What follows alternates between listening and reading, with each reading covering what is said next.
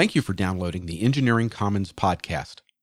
We welcome back electrical engineer Bob Schmidt in this episode, and we talk with him about the manner in which engineers can share ideas without using words. Drawings, sketches, block diagrams, they're all means for communicating important engineering concepts. The Engineering Commons podcast explores challenges encountered by engineers, regardless of their field or industry. Join mechanical engineer Jeff, civil engineer Adam, and electrical engineers Brian and Carmen as they discuss issues of interest to today's engineering professional. This is episode 74, Ideas Without Words, January 22nd, 2015. So, Brian, what's the first thing you do when you think of a new design idea?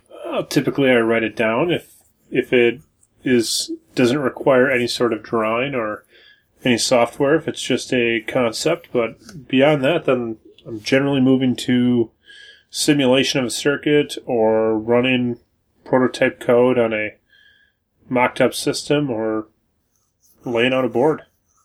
Yeah. So when you say you write it down, what are you writing down? Are you writing down words? Are you writing down symbols? Well, it depends. I mean, sometimes it's conceptual. You know, the box must do X, and here's certain ways so we can make it do that. Or if it's a circuit that solves a particular nagging problem that I'm going into, actually sometimes I'll even skip drawing it down and just bust out LT-Spice and confirm my assumptions about how it'll behave. Yeah.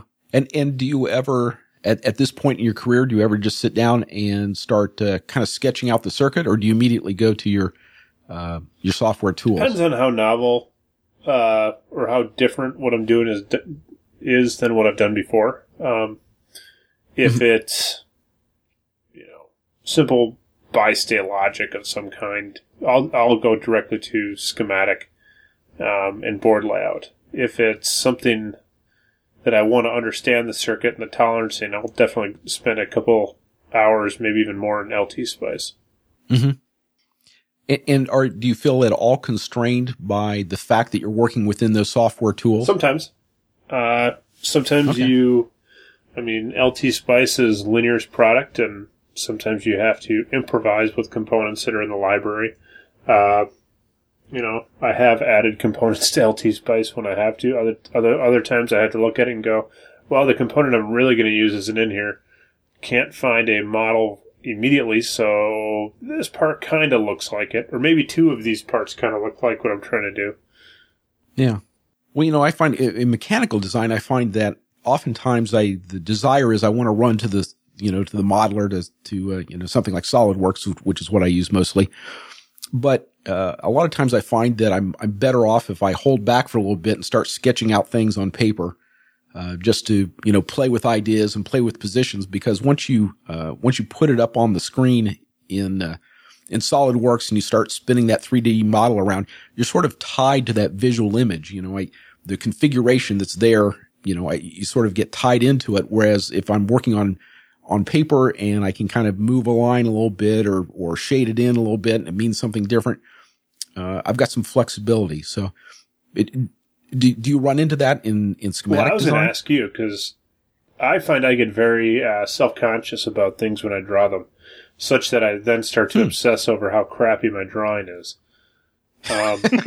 Whereas, even if I'm mocking up a schematic, moving parts around, connecting various ports in LT-Spice or in a schematic, I can kind of disassociate myself from the act of doing that, as opposed to, if I was drawing it, I would go, wow, that dial looks like crap.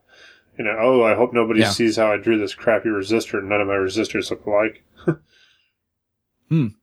Well, when I'm doing it, my thought is I never worry about that because I'm not doing it in front of people. I'm usually sitting at my desk somewhere, and I'll go through lots and lots of sheets of paper where I draw an idea and I go, okay, I kind of got that part, but the rest of it, not so much. And then I'll redraw it. And when I redraw it, it gets a little neater, but then I'll throw more crap on it and then I'll redraw it again. And it's not unusual. I'll go through 10 or 20 sheets of paper, just redrawing it over and over again as I refine the concept. But when I do that, I'm doing it outside of the constraints of the solid modeler. And so I'm not having, at every turn, I'm not having to worry about, well, have I aligned center lines, and have I correctly constrained this part with respect to the other part, so that when I spin the assembly, it works correctly. That kind of thing. You don't hit multiple saves as you go through rendering something in SolidWorks. Get partway through and go, this is version 1, and then try some other things and go, this is version 2, and it kind of sucks. I'm going back to version 1. Yeah. No, I do that, and I will, same sort of thing where, in fact, I can think of a large project I did where, I go through a lot of sub-projects, versions, but in this one I had 9, even in the final drawings, I had 9 versions of the entire assembly, this entire huge machine, just as I did exactly what you're saying, tried various things and then sort of backed out of it if it wasn't working. Yeah. Maybe that's the difference between mechanical and electrical engineering. As you draw something out 10, 20 times, you're refining it each time because what you have drawn on the paper is what you're going to build. Whereas if I do a crappy MOSFET drawing, well, it doesn't matter. The part's not going to change when I pull it out of my box and solder it down. So I just have to get the connections on paper. You have to get the shape and how it's all going to fit down conveyed. The look of it matters a lot more. Well, certainly the spatial relationship is more important because the function of the mechanical part is very dependent upon its spatial configuration. Whereas in an electronic design, you've got a lot of flexibility in where the traces can go. As long as it gets from point A to point B, you're okay. It's not unusual for me to look at a particular point in a schematic and go, well, I know I'm going to need a resistor here or a network of resistors. I have no idea what they're going to be, but here's the topology. And cut the board before I've even done any analysis as to what the resistors have to be. Because I can drop in any particular part I want. Yeah. I guess that's the difference. I can't, if I need a screw, I can't retroactively say, well, I mean, I can, but it costs money to just say, well, I want a number 10 screw here, and then decide later, no, it should be a 1/4-20 screw, and then decide later, no, it should be a 3/8/16 screw. It costs money every time I change that. I can't decide that on the shop floor without having to spend some money to get it fixed. I think the mechanical analogy is, balancing weights on spinning surfaces.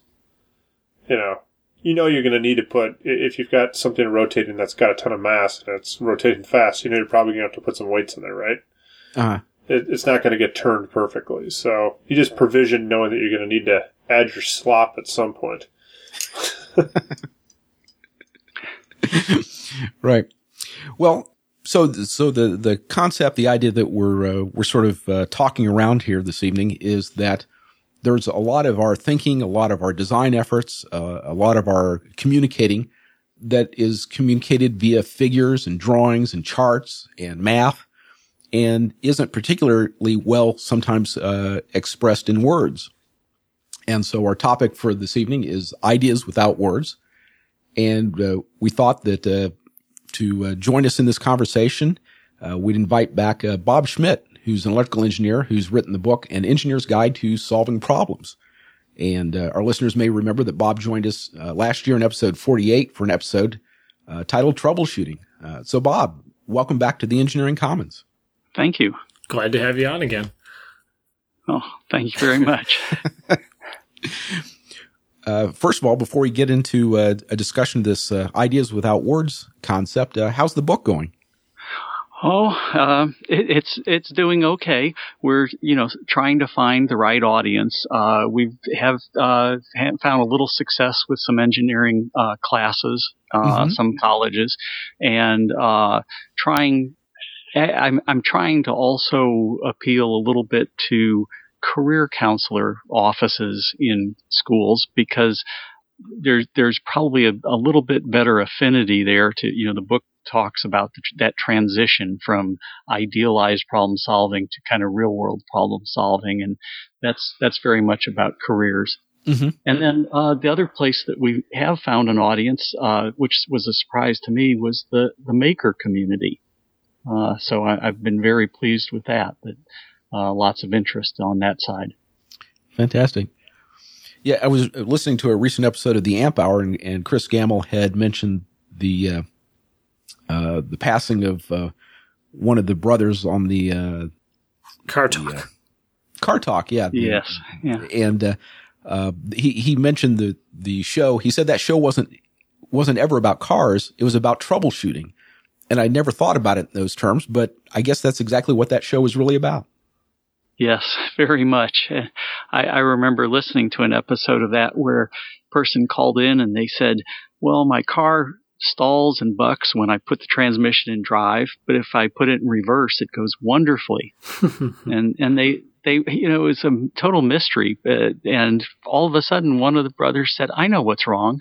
And he was able to describe how if you had a broken engine mount, the engine would be torquing against its mounts, and it would pull away from the manifold in one direction and it would push towards it in the other. So naturally, it worked great in reverse.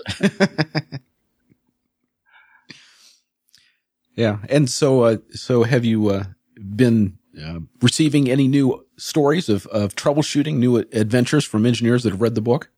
Not too many. I really wish more people would email me with their troubleshooting stories. I occasionally get some in person, but it's hard to always remember to scribble them down. So no, I love engineering stories, and I love it when people share their debug stories. Does it count as a good story if you trace back to someone not reading the manual? That's a very common theme.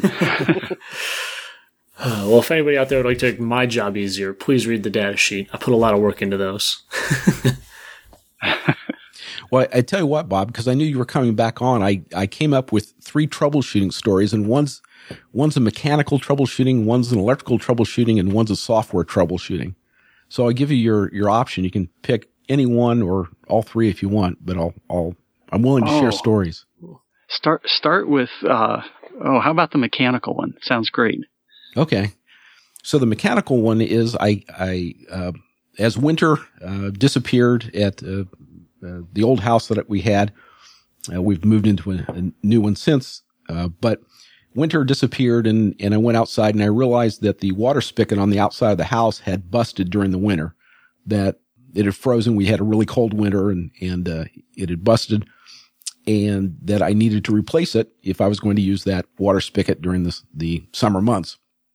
So having not repaired this type of item before, I started out by going to the hardware store and I picked up the replacement spigots, and the spigots had the handle that you turn to turn on the water, and they had, about a 12 to 16 inch pipe behind it, and that pipe was threaded.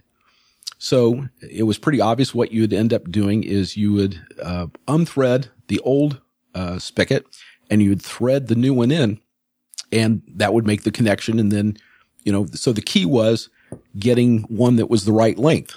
So, okay, I understand that. And so with this knowledge, I went home and you undo the 2 screws that attach the spigot to the wood, the board that was there on the outside wall. And I did that. And then I carefully got out a wrench and I turned the spigot and it turned, it gave it, I had to give it a little oomph, but it turned. Okay. It's turning. And I unthreaded that and pulled it out. And so now I have the spigot in my hand. And so now I look at it. Okay. It looks something like what I saw at the store. So back to the hardware store I go and I buy a new spigot that matches the length of the one I've just pulled out. And having done a little, not much, but a little plumbing before, I knew, put a little Teflon tape on the threads before bringing it back, threading it back in. So I did that, put it back into the wall, got everything lined up, and started to turn it back to thread it into the pipe on the other end. And it started to, I would feel it start to catch, in the threads, but it wouldn't catch exactly. And then it would let loose. And I was like, okay, what's going on? And I tried several times. It would feel like it was just starting to catch, but it wouldn't. And so I'd pull the thing back out and I'd look and I'd shove it back in and I'd turn it. And this had me really baffled because I just couldn't get this thing to thread back in. And now darkness is starting to set in. I started about 3 PM. It's now getting to be it's still in the spring, so it's getting to be 6:30. The sun's going down, and I've got a pipe in the middle of my wall that's not connected to anything.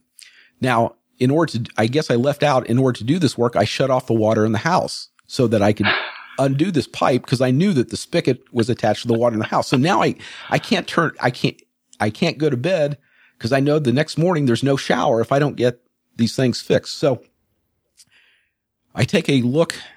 I just can't figure it out. I'm shining a flashlight inside the wall, trying to see what's going on. I'm looking at the pipe, and I look at it and I look at it and look at it. Eventually it dawns on me that if I look at the length of the old pipe, about, 3 or 4 inches up from the end of it, I see a line of solder around on the pipe.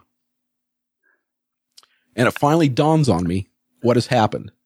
The builders of the house had a copper pipe in the wall that was just the right size that you could slide this pipe on the spigot inside that copper pipe. And so instead of taking the time to put on a matching fitting, they just soldered around the outside of the old copper pipe onto the outer diameter of the pipe from the spigot, which was enough to create a watertight seal. But of course, as soon as I had twisted that off, I broke the solder joint, and now there's nothing I can do. So now I really do have a pipe inside the wall with the sun coming down. And so I, not having any other recourse, I called a plumber and paid triple time to have him come out. And, I cut a hole in the inside wall so that we could get into the pipe. And I had him put in a fitting, and I had him put in a valve so that if this should ever happen in the future, we can shut off the water to the outside spigot and make whatever corrections are needed. And that the outside spigot actually had a matching thread to fit into. But in trying to figure out what was going on there, it's always the assumption. You're assuming, and I was assuming, there was a threaded fitting on the other end of that, and there wasn't a threaded fitting. And the only clue I had was the solder, the little bit of solder that remained on the outside of that pipe. And if I hadn't found that solder, I probably would have ended up calling the plumber anyway, but I would have had no clue. So it seems in all my troubleshooting stories, the problem is always, I've made an assumption that I think is entirely reasonable, but it's not the truth. That's a great story. I bet almost everybody on tonight has had some plumbing adventure very much like that. I mean, maybe different, but plumbing seems to be very common. Yeah. I had to try my hand at it when I bought my house, too. Nothing crazy. I had a leaky seal in the toilet, and I was like, I'll just replace all the guts, teach myself how to do it. And next thing you know, the tank's off and everything because I busted stuff. Then I bought the wrong guts, and it was a great fun. It turned into a whole afternoon instead of just an hour. I replaced all of the steel pipe in my house with copper. My roommate went to Vegas for the weekend, so dropped him off at the airport, came home and took a Sawzall of the piping and said, now I'm committed. Why? It's got to be done before he gets home, because I'm sure he's going to want to take a shower. Wow. Yeah. I had a shower that the drain leaked for 3 years before I finally said, okay, I'm done with this. I'm cutting the whole thing out and replacing it. Yeah. Just off and on various fixes over the course of 3 years. Oh, gosh. Well, I since we're sharing plumbing stories, if you'll forgive me, just this maybe about a week ago, we had a faucet that my wife wanted replaced in a bathroom. And okay, great. Go buy the new faucets and all this and put the first one in. No problem. Go put the second one in. And the shutoff valve stripped, because it had become so calcified, it just didn't want to turn. And when I turned it, then it stripped the handle. And I thought, oh my gosh, so now I have to replace the shutoff valve. And I went and bought a new one, and they have some really neat ones now that are quarter-turn ball valves. And oh boy, this is great. Get in there, got the propane torch, and I'm heating up the solder joint on the old one. And I've got a hold of the old shutoff valve with pliers. And finally, the solder, gets hot enough and it lets go. And my arm goes flying back. And I couldn't quite hold the pliers together. And so the the old valve, which is now very, very hot, falls on the carpet. I see, a little curl of smoke coming up, and my wife, who's been holding the flashlight, is standing there, and she's just gasping, and she's going, "Fire, fire!"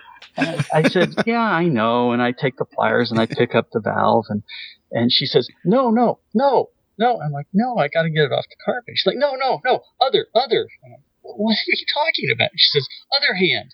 Well, I'd kind of forgotten that I had the torch in my other hand, and it's laying up against, the cabinetry, and busily charring away at the wood, and in the meantime, of course, we've cut off all the water in the house. Oh. So she was pretty well panicked, but fortunately the cabinetry wasn't quite as flammable as we thought, and just ended up with a little black smear on it. Yeah, you got to watch when you solder pipes. My wife, when she was in college, they were all on Christmas break, so no one was in the house, but the landlord at their sorority house had a plumber in there, and he was soldering incorrectly and ended up burning the whole sorority house down. Oh my! Yeah. So they all get this, call over Christmas break, like, "Oh, by the way, your house is on fire." Wow. Worst plumber ever. Oh yeah. Really? I dripped molten lead into my eye when I was sweating pipes. Don't do that. Mm-hmm. It's not fun. I've shot shards of metal in my eye from a lathe before when I was in high school and thought, who needs eye protection? No, I learned as I pulled it out in the bathroom. The correct answer is everyone. Oh, yeah. This has nothing to do with writing your ideas down. and it has nothing to do with diagrams. Write down this. You need eye protection. Yeah. This is turning into how did I almost destroy my house? Right. Well, I'll tell you what, we talked not too long ago with Sam Feller, who actually went to art school to improve his drawing skills. And so, I'm not saying that you have to be Michelangelo to convey ideas without words. It's not like your drawings have to be brilliant, but I think there is some value in trying to think through your ideas without words, either as sketches or some sort of, for me, it's drawings, but I mean, you could also do it with, clay or a model, or depending on what type of engineering, what type of field, what type of structure you're trying to produce. There's some level of thinking that goes on when you draw, when you model, or sculpt that doesn't happen when you're verbally expressing yourself. I came across a website where they were talking about this tie between artistry and thinking, and a quote that I found from an artist named Heather Martin was, "Just as the title of a work of art can provide a way in, a bridge to what a work is about, I find placing a pen or pencil to paper forms a pathway between a thought, an internal vision, perhaps something I want to make or get someone to make for me, or a position in space. So drawing is a way for me to start to explore and explain an idea first to myself and then to others." And so much in the way that I was describing with Brian, that when I'm working on mechanical design, I'm sort of laying things out. I like the art of drawing to sort of form concepts. And of course, when I'm just working with myself, it just has to make sense to me. But sometimes when we work with groups, now we need to share with others. And so that's kind of the area that I want to hit on next is how can we use things other than words to convey our design ideas with others in our groups. Okay, let me start an argument. Okay. Yeah, I love that the title is Ideas Without Words, and you just hit on this idea or this notion of conveying, concepts without words. But personally, I think I find that every diagram I've ever dealt with had to have at least a few words. So maybe I'd rather the title were Ideas with Fewer Words, but that's kind of clumsy and it's not as catchy. It's Ideas Without Words. Right. So tell me I'm an idiot. That's okay. Everybody else does. No. So in the drawings that you do, so words are abstractions too, right? When we say the word dog, we understand it's a four-legged creature of a certain type of a relative shape and form, but it can be a very small dog. It can be a large dog. We're not describing the color. We're not describing necessarily the size of the tail or the size of the ears. We just have this abstract notion of a dog, just in the same way that if we write down an equation of, cosine x squared plus sine x squared equals 4, we have an abstract notion of a circle. We don't have to say this is a circle. We've conveyed in this equation the concept of a circle. So words can have abstractions, and I'm curious, when you use figures, what are the words for? What information, what function do they serve on that drawing, on that chart? Well, to me, probably one of the biggest things is units. In other words, even the most simple Cartesian graph, maybe we're plotting amplitude versus frequency, or who knows what else, but you need to have the units on that figure so that you can comprehend what the person was trying to present to you. Is that dollars per month income, or is that volts per foot? Something. There's some concept, some measurement. And you were talking about drawing a circle for a mechanical representation. Well, if that circle is 1 millimeter across, it's kind of a different construction than if it's 3 feet across. And so I think that sometimes units are just so important in any figure. And I get pretty irate with people who send me unitless graphs. So. Some crazy marketing guys behind that decision. Yeah. Usually trying to hide something. But no, I'm a huge fan of all kinds of diagrams. And the thing I would say is that one of the things that a diagram lets us do is bridge both space and time. I can send a drawing to someone who's very far away from me, and suddenly maybe they understand what I'm trying to convey. Or I can send a drawing of some kind or a diagram. I can put it into a record, like a book or a file. And many years later, someone can open that up and say, oh, that's what he was trying to do. Yeah. So diagrams are very good at showing, certain things. They can show spatial relationships. They can show temporal relationships. What comes first? What comes second? Dependencies. What part depends on something else, or sequence, direction of movement. So drawings can do a lot of things that are difficult to do with words. Oh yeah. Sometimes with just a quick sketch, you can shave 20 minutes off a conversation trying to get everybody on the same page. Yeah. Because it gives everybody a focal point to talk about, and they could say, yes, I see what you're saying. This is what I was thinking. And then, draw a dashed line on the graph, or, whatever. What if we move the holes here on the, this box? Right. So when I was in graduate school, they offered a course in sketching, drawing, as, in the evenings, if you wanted to take it, sort of an optional type thing. But other than that, I don't remember anywhere in my schooling. Well, I guess I took a drafting class early on, but other than that, no one talked about how drawing, figures, these types of figures might be useful in professional communications. Did you guys ever come across any, tutorial or education in this area?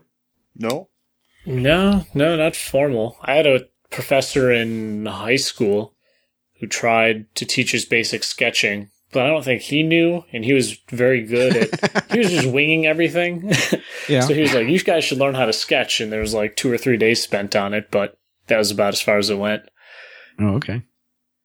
Well, and I don't know as, sketching, doing things in artistic, trying to produce a realistic rendering is all that important as much as this idea of getting across, these ideas of relationships and dependencies.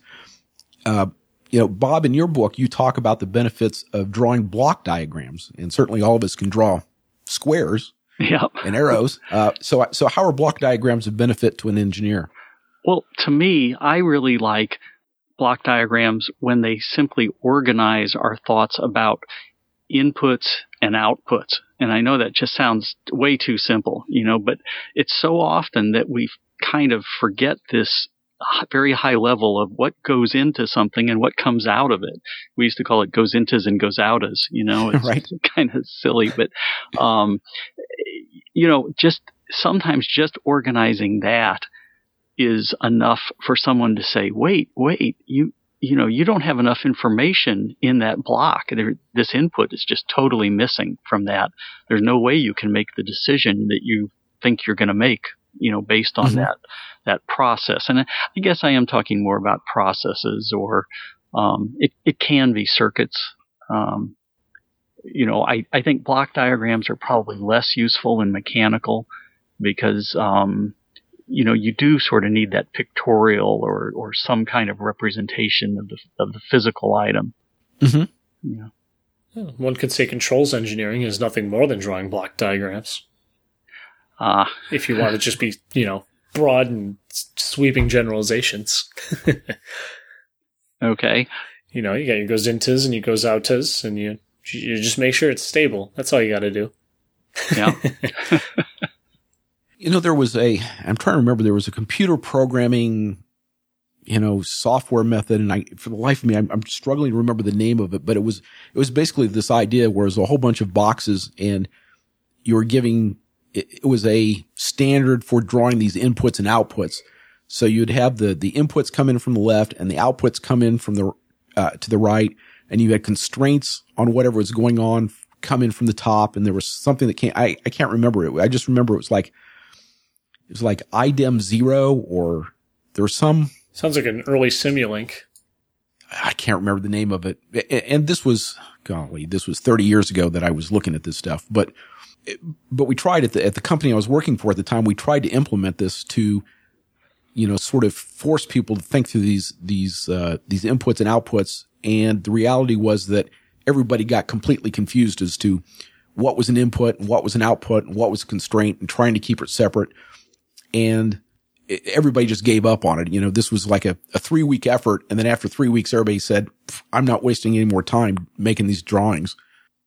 And so is it necessary that we crank through it and, suffer through to get all this lined up? Or is it just the fact that there's a lot of gray area in what we do, and sometimes we don't know what's the input and the output, and we can't make a neat diagram of the messy world we live in?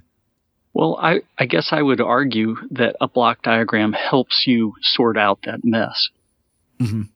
And that's the way I like to use them, is to kind of force you to think about, or force people to think about what's going on in a system that we're trying to develop. Right. No, and I'm all with you. I was the one that stuck with it the longest. I was still working on it when everybody else had given up, because I wanted to understand, what the advantage was of this and why it might work.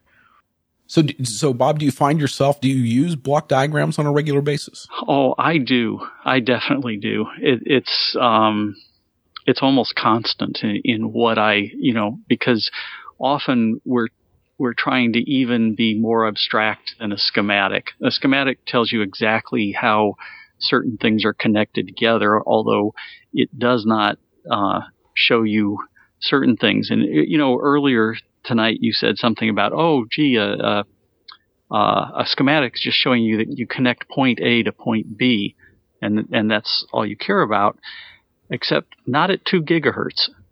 If you're up at 2 gigahertz, that little line that you draw across your schematic may represent a lot of inductors and capacitors and a pretty messy physical implementation. Yes, I don't think I did not mean that it did not ever matter, just that there was greater flexibility in electronic design with regard to spatial positioning than there was in mechanical design. Okay, I'll certainly agree with that. So when you're conveying these schematics or these block diagrams, Bob, are you normally doing it? Is it on a piece of paper that's being sent around via a memo or email, or is it? Are you doing it on a whiteboard, or how are you conveying these ideas? Oh, both ways, absolutely. And certainly, a lot of times when you're problem solving in a group, the most very common experience is a bunch of people standing around a whiteboard trying to explain to each other their idea of what it is they're trying to do. And you may have 3 competing block diagrams on on a given whiteboard, or, one guy's doing a block diagram, but somebody else is making a list on the side and saying, yeah, but you got to remember these 6 things. And, I'm a huge fan of whiteboards for brainstorming and for clarifying amongst, within a group. But I think from my book, I'm also a big fan of getting that converted to an electronic form as soon as you can. And your concern is that just that the information is not lost, or is there some interpretation you're worried about that we interpret the information differently on a whiteboard than we would in some other form? No, it's really so that you can communicate that information across time and distance, because, whiteboards get erased and they just disappear. And also you can try to kind of picture, am I going to ship, by FedEx a whiteboard halfway around the world? No, I'm going to take a photograph and I'm going to email the photo. Mm-hmm. It's just a lot easier. Right. And so we talked a couple of weeks ago about task management and keeping track of, tasks, but you sort of hit upon an area that I struggle with, is that over the years, I've had a lot of ideas, and I've these whiteboards, these notes, these diagrams, these charts, I write them down and I put them in notebooks, and I've, moved into the digital age, and I've scanned them and put them into electronic format. But then when I need them, everybody says, well, tag everything, but I never know in advance what it's going to be relevant to. And so I'll think of things 5 years, 10 years down the road. Oh man, I did a diagram. I did something that was like that, and I remember it. But now I can't, for the life of me, I look through every book I can think to look through, and every notebook, and scan every file, and I can't find it. Do you have a way, Bob? Have you found a way to keep track of all your notes and all your thoughts over the years? No, I'm ashamed. I'm ashamed to admit how bad I am. I am a fan of spiral notebooks, and I have a disgusting number of spiral notebooks, stored in cardboard boxes that I sometimes actually go back through. Mm-hmm. And do you occasionally find what you're looking for? I do.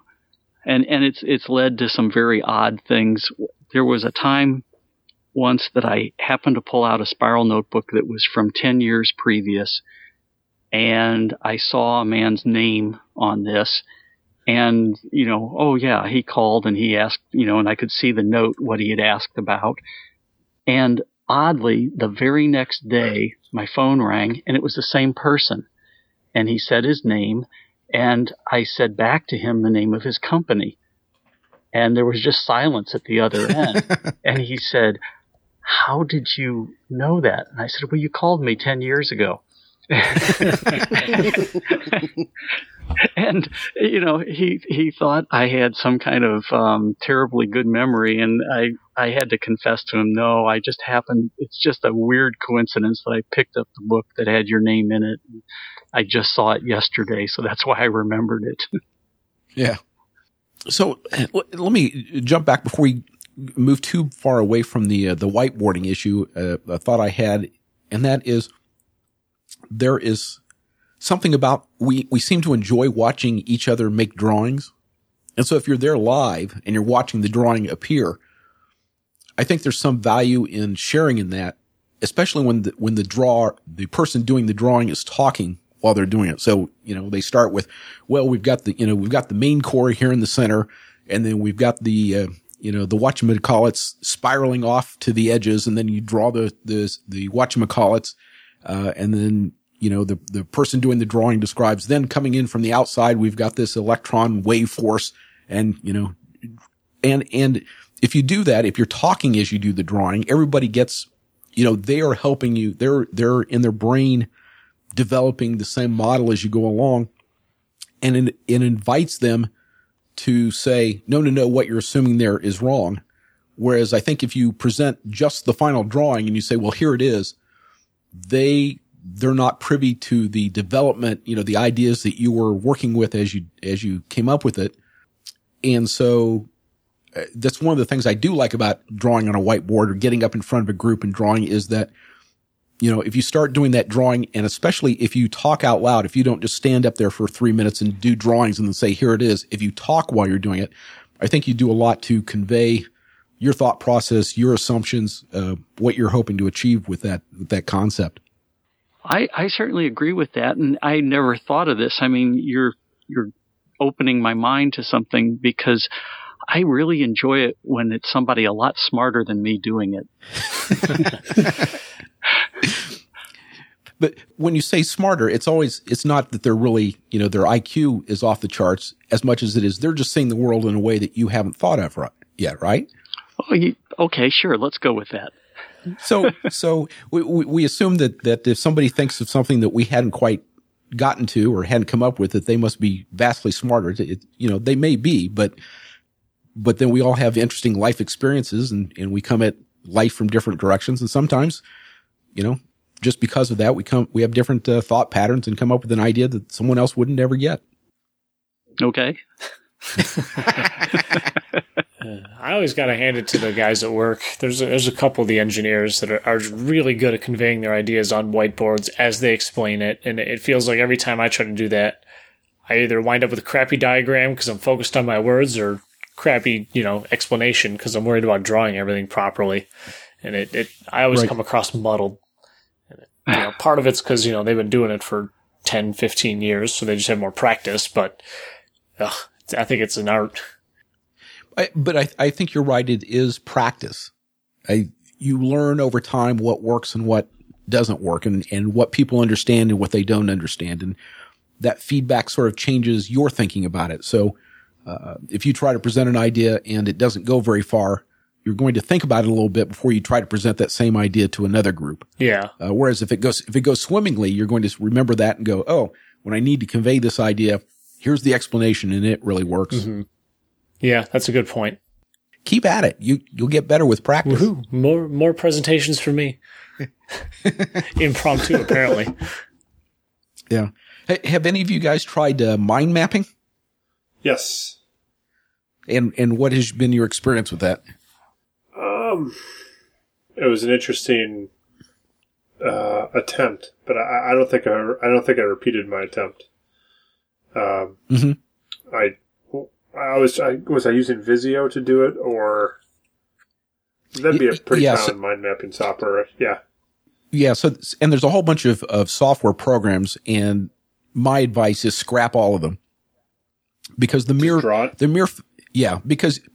fact you have to sit there and think, okay, I want to draw a circle, and okay, now I have options. What color should this? Okay, so let me back up. So mind mapping, for those who are not familiar with it, basically you take a large piece of paper, and in the middle of the piece of paper, you draw a circle, or the canvas if you're doing electronically. You put a circle and you put the word or the concept in the middle that you want to think about or concentrate or focus on. And then you start sort of free association and things that come up, related concepts, related ideas. You write them down outside the bigger circle, and now you start you put a circle around each of these ideas, and now you start drawing lines indicating associations or hierarchy or relationships.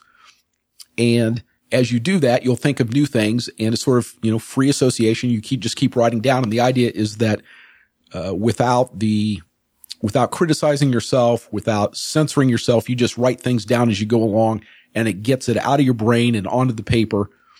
And you get things out that you otherwise would censor yourself from putting out because it sounded like a crazy idea, or you had doubts about it.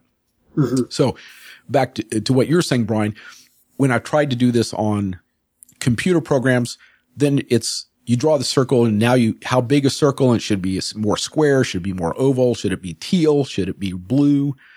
You've got too many things to think about. The whole idea of this whole free association works much better with a piece of paper where you don't have time to think about all that. You just draw a circle and go on to the next thought. And the point is to keep yourself writing so you get these ideas down, and that little thought that was in the back of your brain germinating somewhere, out it comes, and you never even knew it was in the brain. Yeah. You're right. I spent a lot of time fussing over how to, what the trying to get, what this kind of arrow means. Like, it seemed like there were always 2 or 3 different ways to link concepts and, are we using arrows or lines or what thickness?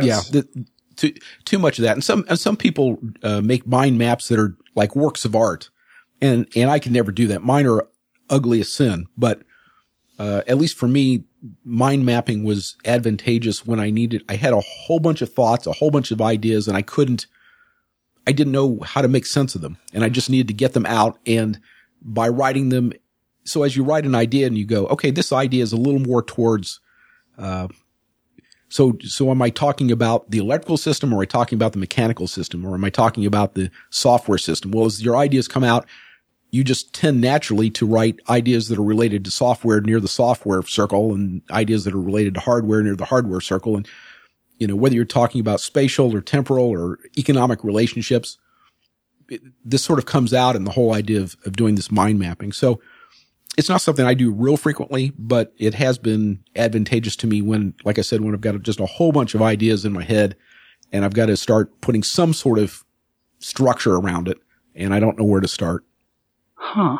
I know that I personally use Excel, spreadsheet to just make lists in the same kind of mode where I just, put a heading and I write down 10 things under that heading, and pretty soon I find I've got 10 new headings, and I start moving things between the headings because I'm realizing that, well, no, I said this was associated with this list, but no, it really goes over in that list. Mm-hmm.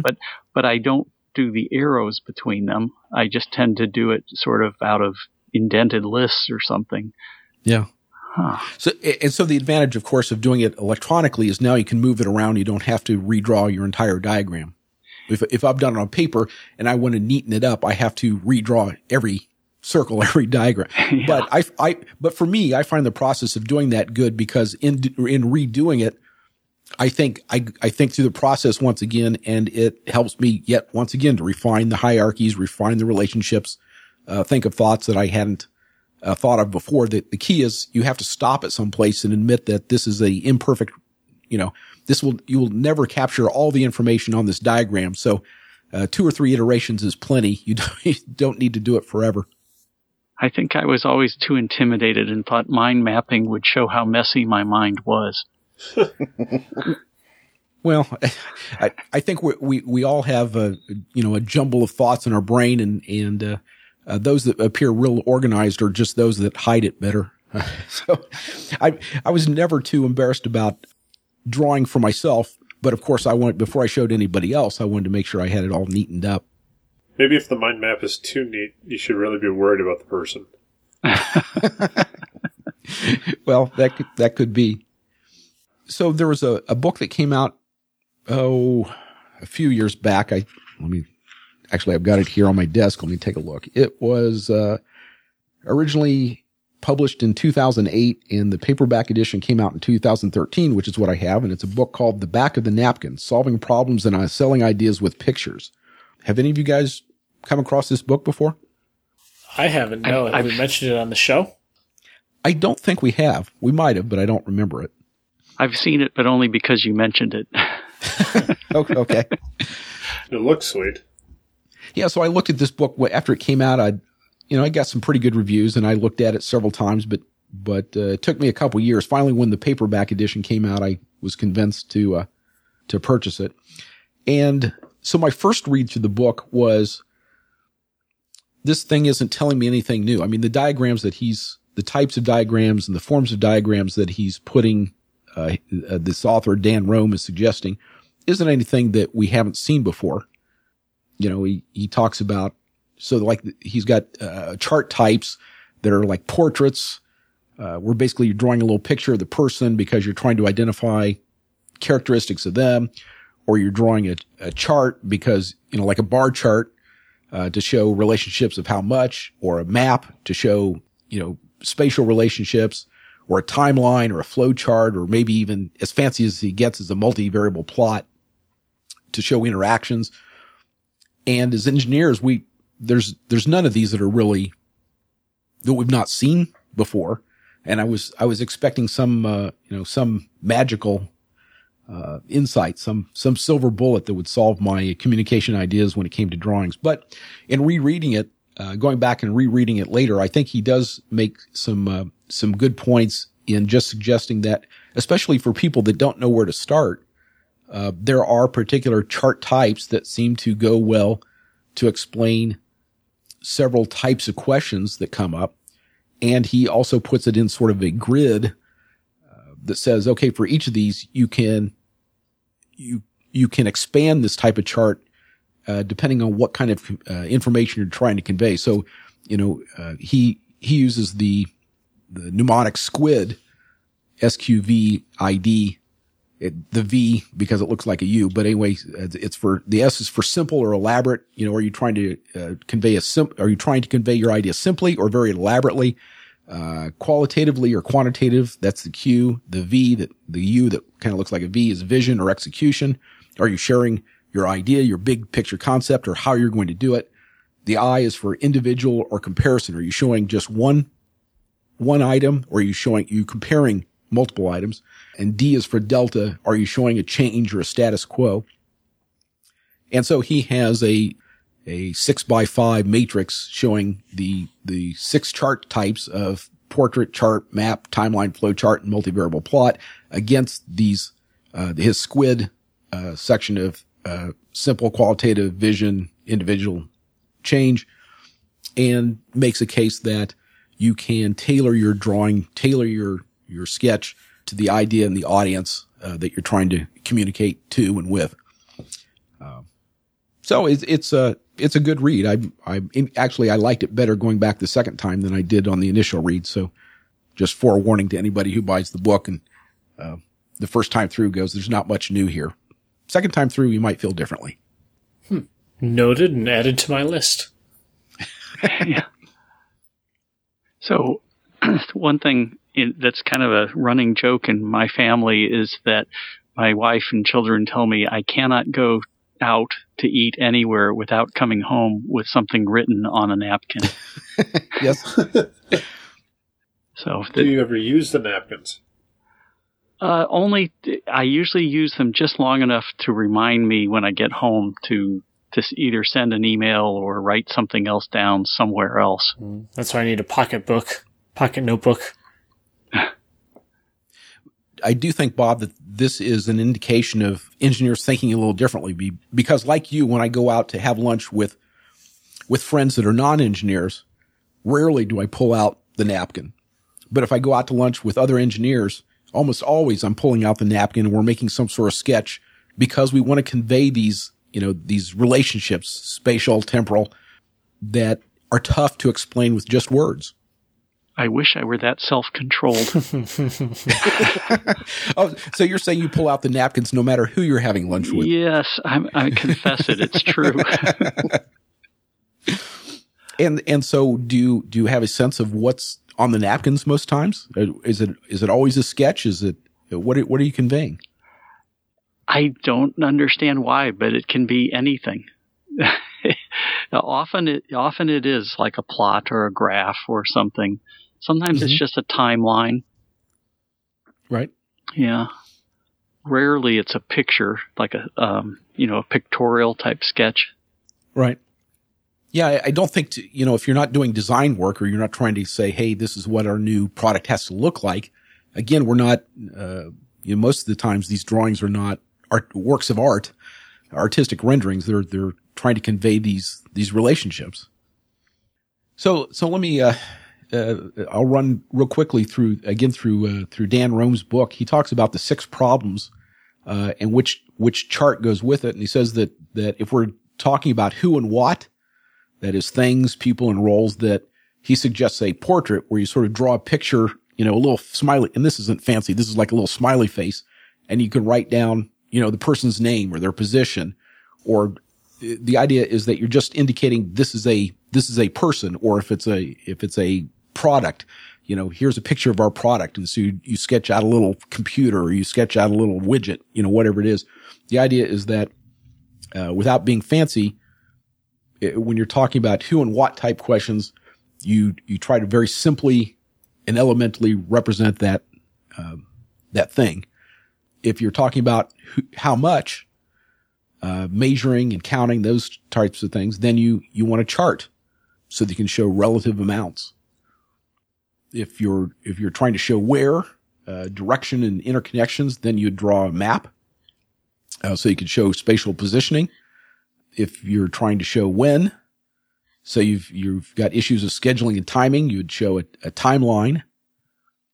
If you're showing how something happens, then it would be a flow chart, so you can show the relative influence of the components or the objects or the bodies in the system. And if you're trying to show the big picture, the why, then you use some sort of multivariable plot so you can show the interaction. So as you increase spending, the sales go up, or you decrease voltage, the response goes down, something like that. So there's a number of charts that we can make to try to communicate these ideas that we have. The nice thing is that your drawing skills do not have to be great. If you can draw arrows and polygons and circles and lines and smiley faces, you can pretty much draw one of these charts. I can also see a lot of Excel in using these charts. So what do you mean by that? Oh, I'm much more of a list maker than a drawer, so... Yeah, I find myself doing a lot of lists, too. So, timelines and multivariable plots are more my game, if you will. Okay.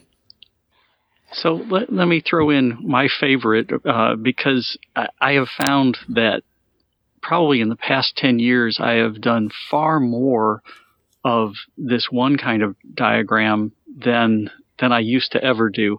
And it's what I'd call an annotated photograph, where you've got a photo of something, maybe a circuit board or a box or a system, but then you've got just a small number of the arrows and circles and, lines and a few words, so that when you say, okay, this is the transistor I'm talking about, everybody can see, oh, that's the one he's talking about. There may be 20 on the board, but, oh, this is the one he's talking about. Mm-hmm. And so I find more and more that I'm doing that, and then other people sending me the same thing is some kind of annotated photograph. Yeah. And so, go ahead. I was going to say, I do that a lot too at work. If you hack a test probe onto somewhere where you didn't explicitly leave a space for it, or, you do some interesting rework and someone else has to duplicate it, it's a lot of annotated photographs. And especially failure analysis, it can be, really helpful if you can zoom in on the spot and show, okay, look, here's the pin that didn't get soldered, that kind of thing. Mm-hmm. Yeah, it doesn't have to be anything crazy. A lot of times, if I get waveforms from the field and they ask questions about what's going on, I can, just take their waveform and then put little, marker 1, 2, 3, 4, 5, whatever, and say, okay, here's what's happening. At marker 1, we're biasing the chip this way internally, and, that's why you see this shape. And marker 2, this happens, and then what happened at marker 3 is what went wrong. This is how to fix it, and so on and so forth.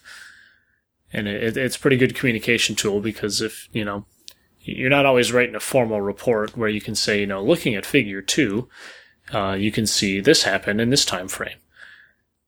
It's good for quick emails and just getting the facts out to them so they know what's going on. Yep. I also think it's a lot faster than having to draw up a full picture of something. I'll do this a lot of times if I need, just pull up a map on Google and print it out and then take my pen to it and mark it up and, yep, I want this to look like this, and then I give it to somebody else to draw. Nice. But it's way easier than having to draw in all the background information that you need for context, but it's in the picture. My favorite pictures are the FLIR thermal images, because it is both data, drawing, and context immediately in one image, and kind of artistic at the same time. Yeah, exactly. It looks awesome too. It looks way more professional than it does, but it's amazing how quickly you can communicate a bunch of information about the problem on a board by simply powering it up, looking where the heat goes. Taking a FLIR image of it, and then changing the loading on the board, take another image and say, hey, before and after. Yep. I wish our FLIR was able to take videos. It's really cool watching, when a load transient hits and you go from pulling 3 amps of current to 20 amps or something or higher, and you just watch how the current flows through the board. It's really cool. If you didn't have that, if you simply had, point thermocouple data, which is, I guess, how it would typically have been done in the past, could you imagine trying to communicate that same information? Yeah, it'd be impossible. You need infinite thermocouples so you could show where it tracks to. Yeah. So that acronym FLIR, that's forward-looking infrared? Yes. Oh, okay. Yeah, I just thought it was a company name. Learn something new every day. I think it's both. I believe Fluke also has a relatively decent thermal imager, too. Has anyone used the imager that goes, just attaches to your iPhone? Does anyone know if that's any good from FLIR? I've seen it. It's built by FLIR. Yeah. I've seen it. I don't know how good it is. Still probably cool for quick work. I want one. Nonetheless. It is. Yeah. Just also remember novices with that shiny objects are probably way hotter than they appear. Mm-hmm. Inductors are big hunks of metal. They hold on to heat for a while. Yes. I burn myself weekly forgetting this. Well, it's just in the low emissivity. Things that are shiny versus things that are black will appear very different on FLIR. Mm-hmm. Or any kind of optical temperature measurement system. Oh, yeah. Yep. I've been bitten by that a few times. You forget to set it to semi-glossy or glossy and not mate. Yep. So, Bob, I'm curious, when you send out these pictures that are notated, I remember back far enough that digital cameras weren't around, and we wanted to make changes on a drawing. We'd pull out the blueprint and then draw a little cloud around it to represent the idea, and then fax that across the country to the other plant where they needed to know, what part of the board we were talking, or the part of in this case, it was transmission that we were talking about. So in this era with so many, modern digital tools available to us with the smart cameras and the digital, the smartphones and the digital cameras, what exactly techniques are you using to notate your diagrams? I do usually use like Photoshop Elements, the real cheap Photoshop version. All right. I know there are open source things and even free tools to do the same thing. It's just, you get used to one tool. And so I've been using that for a long time. Right. And so are you taking these pictures with a digital camera or your smartphone? Both. Used to be always digital camera, and I'd lug a pretty hefty camera to work every day and that kind of thing, which was partly just because I was into photography. But more and more, I'm finding that a smartphone has a good enough camera to do 99% of what we need to get a photo of. Mm-hmm. And so when you I don't know exactly how many megapixels of picture your smartphone is taking, but are you generally having to shrink that down before you send it across the world, or do you go, I don't care if you get 12 megabytes, that's not that big anymore? Yeah, the underlying JPEG, I'll usually resize that to something on the order of one high def frame, so maybe 1920 by 1080, or a lot of times even just 1280 by something, whatever, number works out, because you don't really need that much resolution. It's surprising. Yeah. Yeah. And I guess it depends on what you're taking a look for. If you're looking for something microscopic, then perhaps you need all that resolution. Yeah. Well, that's the one thing I really wish I had a macro lens for a smartphone.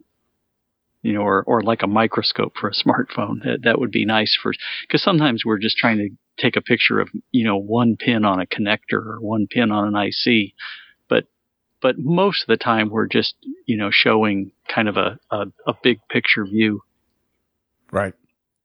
And so are there any other methods that you have for, sharing ideas? Obviously you can always write a memo where lots and lots of words, but is it mostly just these just these photographs or the occasional block diagram you use in trying to convey ideas to your coworkers?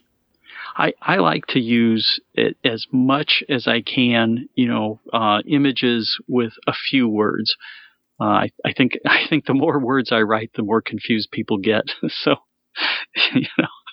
right. Of course, that may be my fault, not the word's fault. But yeah. And do you find that usually the images, the charts that you draw are understood by those that receive it, or does it take a few times back and forth to get a common understanding as to how to interpret the chart? That's a really good question.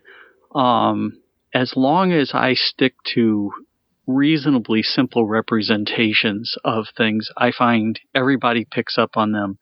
And it leads me to this thing, almost every kind of diagram I use on a daily basis, I probably have seen for 40 years, going all the way back to college. And it's rare that somebody comes up with a new kind of representation. I mean, a plot or a graph or something, or a visual representation that nobody's ever had before. And I think part of that is because it's really hard to have something that's universal that everybody just looks at and goes, "Oh, I understand that." Yeah. And so the few minimum things tend to cover the most. Right. All right. So we're pretty close to, to wrapping this thing up. Are there any other subjects that you guys want to hit before we draw this thing to a conclusion? Well, I've got one I'd like to throw in there, and that is that I think the world's becoming more and more interdisciplinary, and we tend to work in bigger teams today. Certainly, I know in my career, I'm working in much bigger teams than I did at the start of, when I was starting out. And right. So, a lot of times, let's say I'm an electrical engineer, and the biggest problems that we're fighting in these electrical designs today are thermal or surge and ESD or EMI problems or packaging issues. And, so in other words, we worry about how hot the product gets, or, how we're going to get rid of that heat, or how sensitive it is to some kind of electrical overstress, or how much radio energy it puts out and interferes with other things. And so none of those have anything to do with making the product function. Mm-hmm. They're all, they're all really independent of the schematic. And so there's a kind of a premium on the electrical engineer who can work with and understand the thermal engineer's problem, and the packaging engineer, the guy who's got to do the drop tests, and that interaction becomes important. So it becomes important that when the other guy brings you his kind of diagram, that you can understand what he's showing you. Mm-hmm. And so these people that you work with, is the thermal necessarily a mechanical engineer, or is that person coming out of an electrical engineering background as well? Very often the thermal is mechanical. Yeah. Okay. And what about packaging? Packaging would be a mechanical guy too. Okay. Yay, mechanical. Hey. Yeah.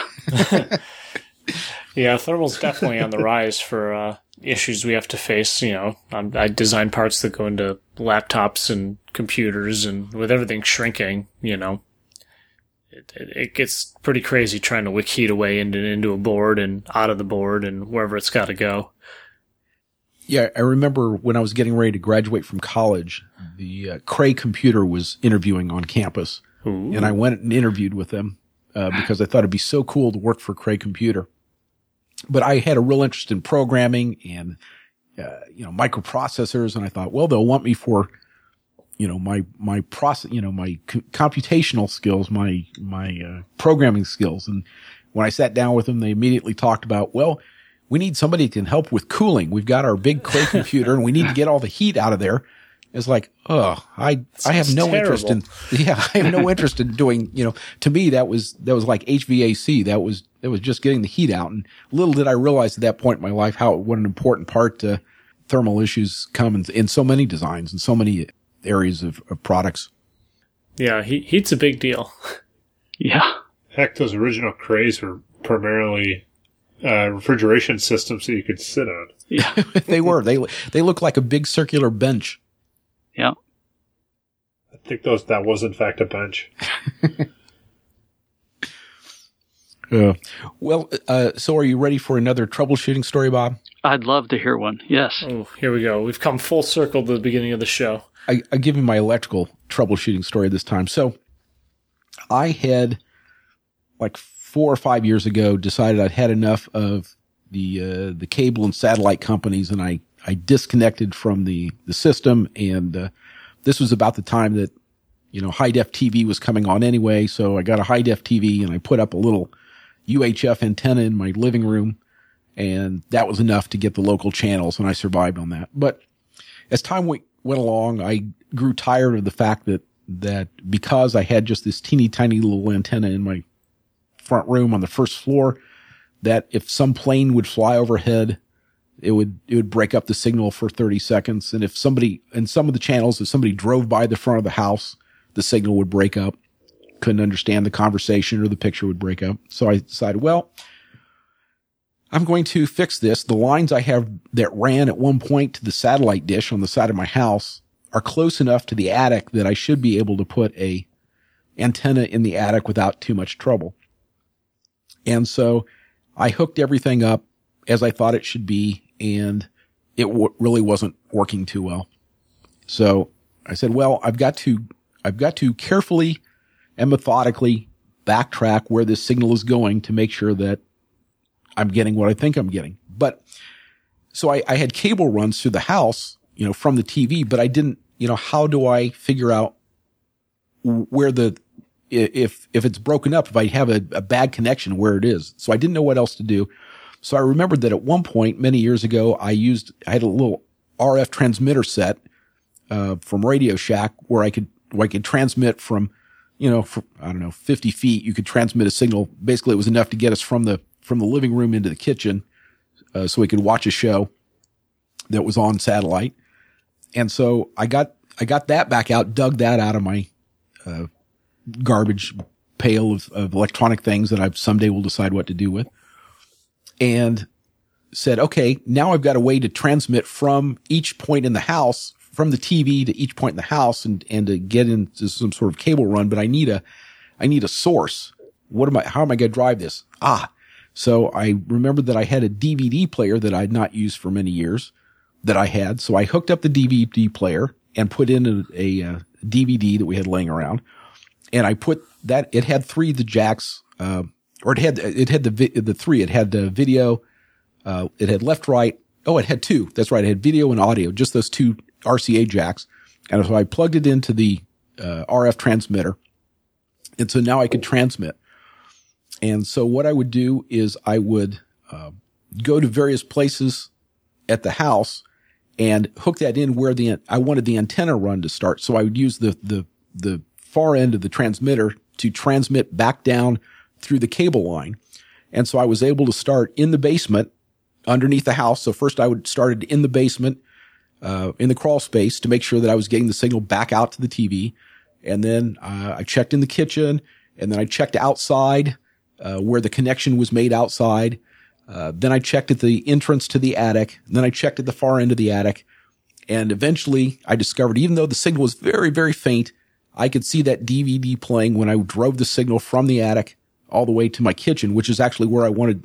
So I had 2 TVs hooked up to this system, and I wanted to make sure both the living room and the kitchen would get the antenna. And I was good, and I was golden, and I was happy I'd hooked it up, and I had my little antenna in the attic, and it had a little amplifier to make sure that I could get the signal through that run all the way back down to the TVs, and things were beautiful. And so I packed it all up, and I turned the light off, and I went back down to the kitchen, and I was happy, and I explained to my wife what a wonderful job I'd done. And then I came back, I went upstairs in my office, worked for a while, and came down for a late night snack and turned on the TV, and I got no signal. It's like, oh, crap. So back up I go into the attic, and I mess with it for a while, and I come down and check the TV. It's working right. And I go up again, and I check I check everything, and I come back. It's working right. So I shut off the lights in the attic, and I put the steps to the attic back away, and I go to the kitchen, and it's not working again. Like crap. So back I go up into the attic, and I start messing around with things, and it finally dawned on me what I was doing. And what I was doing was this: is when I go into the attic, there's a light switch, and you throw on the lights in the attic, and it's got 2 light bulbs that are hanging from the ceiling. And one of those light bulbs I had used to power the amplifier that was going to the kitchen. And I had put it on and so I used one of those little attachments that screws into the light socket that gives you a plug on the side of it, and it also had a little chain to turn off the light. So every time that I would wrap up my work, I would have things plugged in, I would turn off that light. And then I would walk to the light switch, and in my brain, when I hit the light switch, I was just turning off the one remaining light. It didn't dawn on me that as soon as I turned off the light switch, I was turning off the power to both sockets, and I turned off my amplifier. And so every time I was turning off my light, I was turning off both sockets, and therefore my TV wasn't working. And as soon as I figured that out, this time I went up and I turned the light socket on, and I just, the other light that I don't normally use, I just backed it out a few turns until it wasn't illuminating anymore. And back downstairs I went, and the TV has worked fine ever since. Hooray. That sounds like a kludge if I've ever heard it.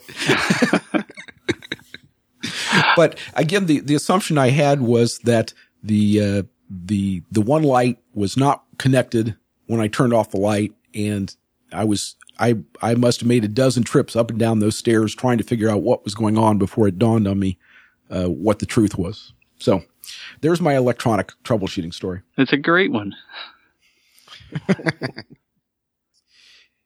All right. Well, we should probably wrap this thing up then. Bob, thank you so very much for coming back on and joining us for another episode of the Engineering Commons. Yes, well, thank you for inviting me. I really appreciate it.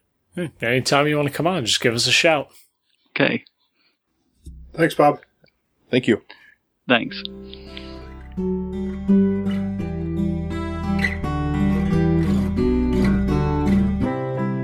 The Engineering Commons is produced in affiliation with Big Beacon, a social movement for transforming engineering education, located on the web at bigbeacon.org. For more information about the podcast you've just heard, please visit theengineeringcommons.com. Our theme music is by Paul Stevenson.